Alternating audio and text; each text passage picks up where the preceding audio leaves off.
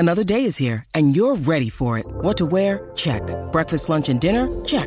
Planning for what's next and how to save for it? That's where Bank of America can help.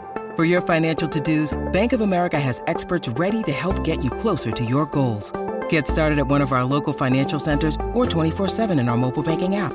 Find a location near you at bankofamerica.com/talktous. What would you like the power to do? Mobile banking requires downloading the app and is only available for select devices. Message and data rates may apply. Bank of America N.A., member FDIC. When you need mealtime inspiration, it's worth shopping Kroger, where you'll find over 30,000 mouth-watering choices that excite your inner foodie. And no matter what tasty choice you make, you'll enjoy our everyday low prices, plus extra ways to save, like digital coupons worth over $600 each week. You can also save up to $1 off per gallon at the pump with fuel points. More savings and more inspiring flavors make shopping Kroger worth it every time. Kroger, fresh for everyone. Fuel restrictions apply. This podcast episode is brought to you by Coors Light. These days, everything is go, go, go. It's nonstop hustle all the time. Work, friends, family, expect you to be on 24/7. Well, sometimes you just need to reach for a Coors Light because it's made to chill. Coors Light is cold lagered, cold filtered, and cold packaged. It's as crisp and refreshing as the Colorado Rockies. It is literally made to chill. Coors Light is the one I choose when I need to unwind. So when you want to hit reset, reach for the beer that's made to chill. Get Coors Light in the new look delivered straight to your door with Drizzly or Instacart. Celebrate responsibly. Coors Brewing Company, Golden, Colorado. Hey, we haven't even pulled away from the drive-thru and you're already digging in the McDonald's bag. Aw, babe, just a few. All right, I guess I can't blame you. Pass me some, too. The smells too good to get it all the way home meal. There's a meal for every moment at McDonald's. And now your favorite spicy chicken McNuggets are back. Get a 6-piece, spicy or classic for just $2, only at McDonald's. Price and participation may vary. Cannot be combined with any other offer or combo meal. Easy parking with Easy Trip. Now available at Dundrum Town Centre. So you can now use your toll tags to park in our car parks. Simply register at easytrip.ie/parking. Easy parking with Easy Trip. Dundrum, where more happens. Welcome into a special trade edition of the Madhouse Chicago Hockey Podcast. My name is James Naveau from NBC5 Chicago. Jay Zawaski is enjoying the President's Day holiday, and I am here to talk to you good folks about a trade that the Chicago Blackhawks just made, acquiring a third-round pick from the Washington Capitals in exchange for defenseman Michael Kempny. That news coming after the Blackhawks' morning skate today, where Kempny was the lone active member of the team to not be on the ice. Reporters went into the dressing room after their morning skate before their game against the LA Kings to find Michael Kempny walking out with his hockey sticks and telling them that he had been traded to the Capitals. Now, obviously, this isn't a massively significant trade in terms of how it's going to impact the team on the ice this season. Kempny's only appeared in 31 games, has been shuffled in and out of the lineup a lot, has a goal and 6 assists in those 31 games with the Blackhawks, but now will add a pretty solid depth piece, I think, to the Washington Capitals. I think that that's going to be a good pickup for them, especially for a third-round pick. That's not exactly a huge asset to give up, but it's something that the Blackhawks could potentially use in the draft as they're kind of looking to build up their organizational depth at a lot of different positions. I think that a third-round pick there, probably about a good valuation for Michael Kempny. Now, what it means for the team, I think from a bigger picture perspective, I think that obviously Michael Kempny was on an expiring contract. We're not going to be able to read a whole lot into what the Blackhawks were thinking of him, other than obviously they had no intention of keeping him beyond this season and hadn't really been working him into the lineup a whole heck of a lot on the blue line lately anyway. So what I think for the Blackhawks is this means two things. One, it means that the sell-off, I think, is going to kind of begin in earnest here. I think you are going to see probably a few more moves, nothing earth-shattering, I wouldn't think. Maybe a Ryan Hartman trade could be in the offing. Perhaps a trade of Artem Anisimov could also happen.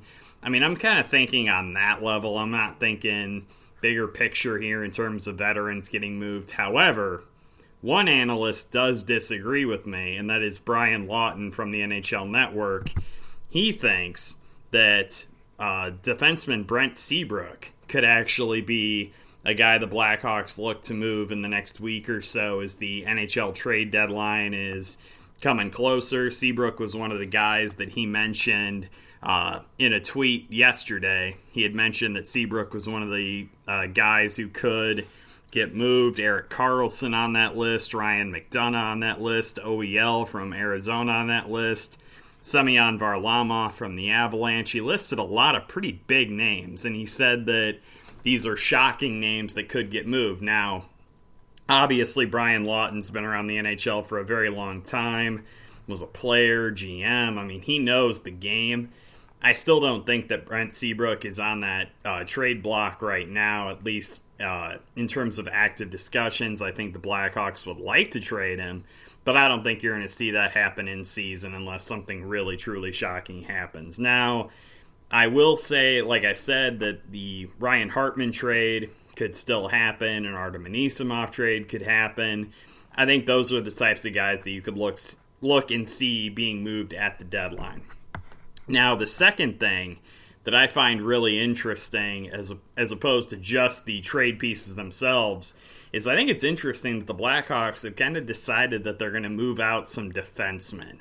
And I think that is a little bit surprising, considering that really what their depth is, what they have a lot of, are those third and fourth line forwards, your David Camps, your Tommy Wingels, your Lance Bomas. They have a lot of those guys. They don't really have a lot of defensive prospects that they're looking at and going, oh yeah, those guys are definitely here for the future. And you just moved two of your younger, less experienced defensemen. You moved Ville Pokka in a trade with the Ottawa Senators, and then you end up moving Michael Kempny in this trade with the Capitals. Now, that could mean that they like what they've seen from Carl Dahlstrom so far.